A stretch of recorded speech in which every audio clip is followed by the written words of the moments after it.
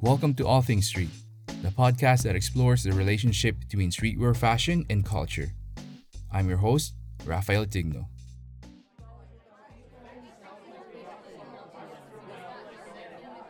It's Friday night around 10 p.m. You are walking down the street, and while passing by a shoe retailer, you realize there is a huge line of people in front of the store.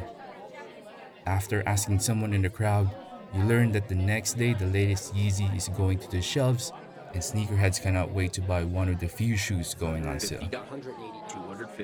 Some will be lucky enough to get the shoes directly from the retailers. But for the rest, there's still hope. A $1 billion market where they will have to pay a lot more to get the shoes of their dreams.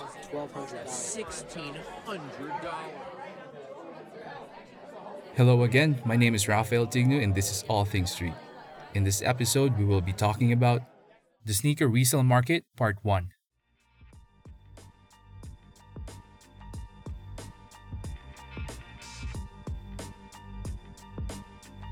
A simple definition of a resale or secondary market is the selling of products after the initial transaction was completed. Basically, if someone buys a pair of shoes from the retailer and then proceeds to sell it again, the second transaction will happen in the resale market. The sneakers resale market can be traced back to the late 80s and early 90s and has been growing in an accelerated rate. As of 2016, it was estimated to be worth an incredible $6 billion globally.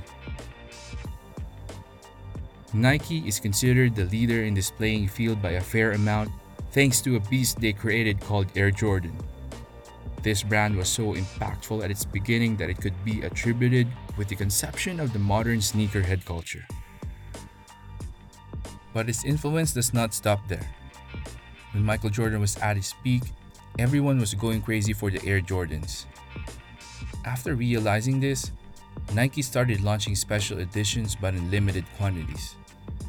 It was so successful that they have been selling Air Jordans for over 20 years now, and it's not an exaggeration to say that they are more popular than ever.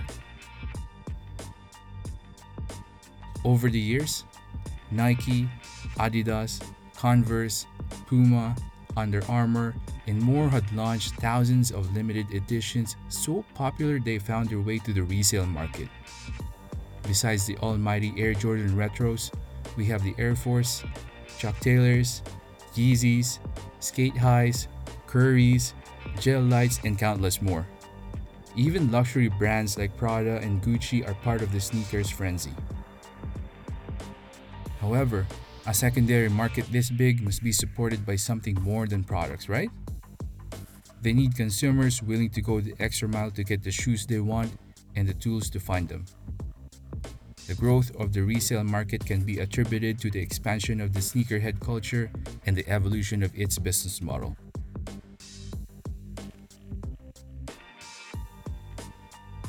The sneakerhead culture has become a mainstream thing compared to 30 or even 20 years ago. It is a very interesting topic that would take a long time to understand it. Nevertheless, we can say that there is a whole generation driving the sneakerhead culture. Millennials. Those 80s and 90s kids who grew up watching Michael Jordan getting 6 championship rings and defeating the Monstars in Space Jam are now a big piece of the economy around the world. They have discretionary income and they are willing to spend it on shoes that brings them good memories and are part of their lifestyle. At this point, they are already passing their passion to younger generations. It is common to see millennial parents not only getting shoes for themselves, but also you will see them shopping around to get a nice pair of shoes for their kids, who are now into footwear too. Another driving force is the evolution of the use of sneakers. Now, it is acceptable to dress formal and still have those amazing sneakers on you. Almost every day, we can see influential personalities such as musicians, actors, and athletes wearing sneakers all the time, including formal events like award shows, red carpets, and more. As a result, Sneakers demand is over the moon, and the resale market itself had to change in order to fulfill its goal. The way this market operates is substantially different from 2 decades ago.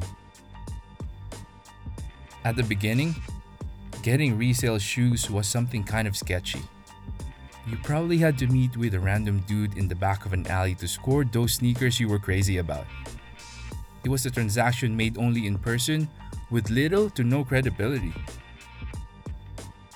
Nowadays, it's a different story. The internet, smartphones, and social media has changed the way people shop.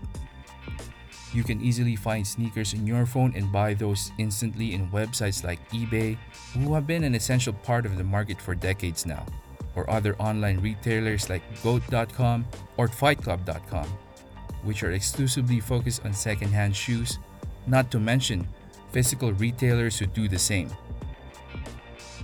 Some of these stores are sophisticated enough that they actually provide financing plans to pay for shoes on a monthly basis.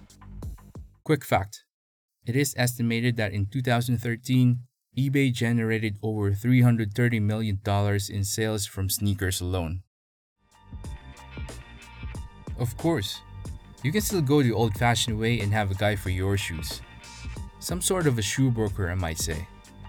But now, you are less likely to get scammed.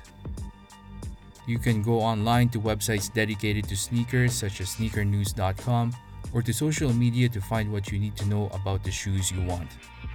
Information like the release date, where it is being sold, how many pairs per country, what sizes are available, basically everything. However, we also have the not so pretty effect of technology. Technically, almost every brand will sell its shoes on their websites. But good luck getting a hold of a pair online. As if they were ticket scalpers, resellers are using incredible efficient bots to grab as many pairs of shoes as possible. Resellers have a wide variety of tools at their disposal, from standard bots to high-end bots that could cost up to $2,000. Resellers are willing to pay that amount of money because they know the demand is there and money can be made. Sneakers have become a reliable source of income for hundreds and hundreds of people. It is not uncommon to find someone who's exclusively dedicated to the resale of shoes, either on eBay, social media, or any other platform. That shoe broker we mentioned before is probably getting a substantial part of his income, if not all of it, from dealing shoes. The proliferation of sneaker resale stores like GOAT.com or Stadium Goods and sneaker conventions around the world are proof of this growth. I could go on and on for hours about the evolution of this market, but for me, the best example of growth is embodied in a company called StockX.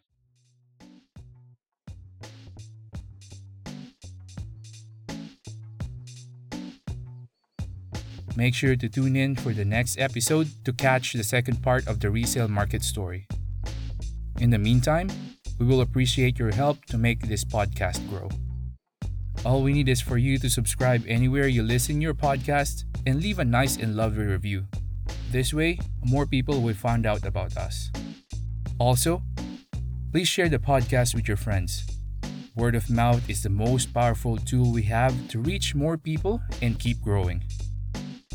You can find us on Twitter at AT Street Podcast and on Facebook with the name All Things Street Podcast. We would love to hear from you and share anything streetwear. This episode was written, edited, and produced by Rafael Pacheco and hosted by myself, Rafael Tigno. Thank you for joining us, and from the 6, this is All Things Street.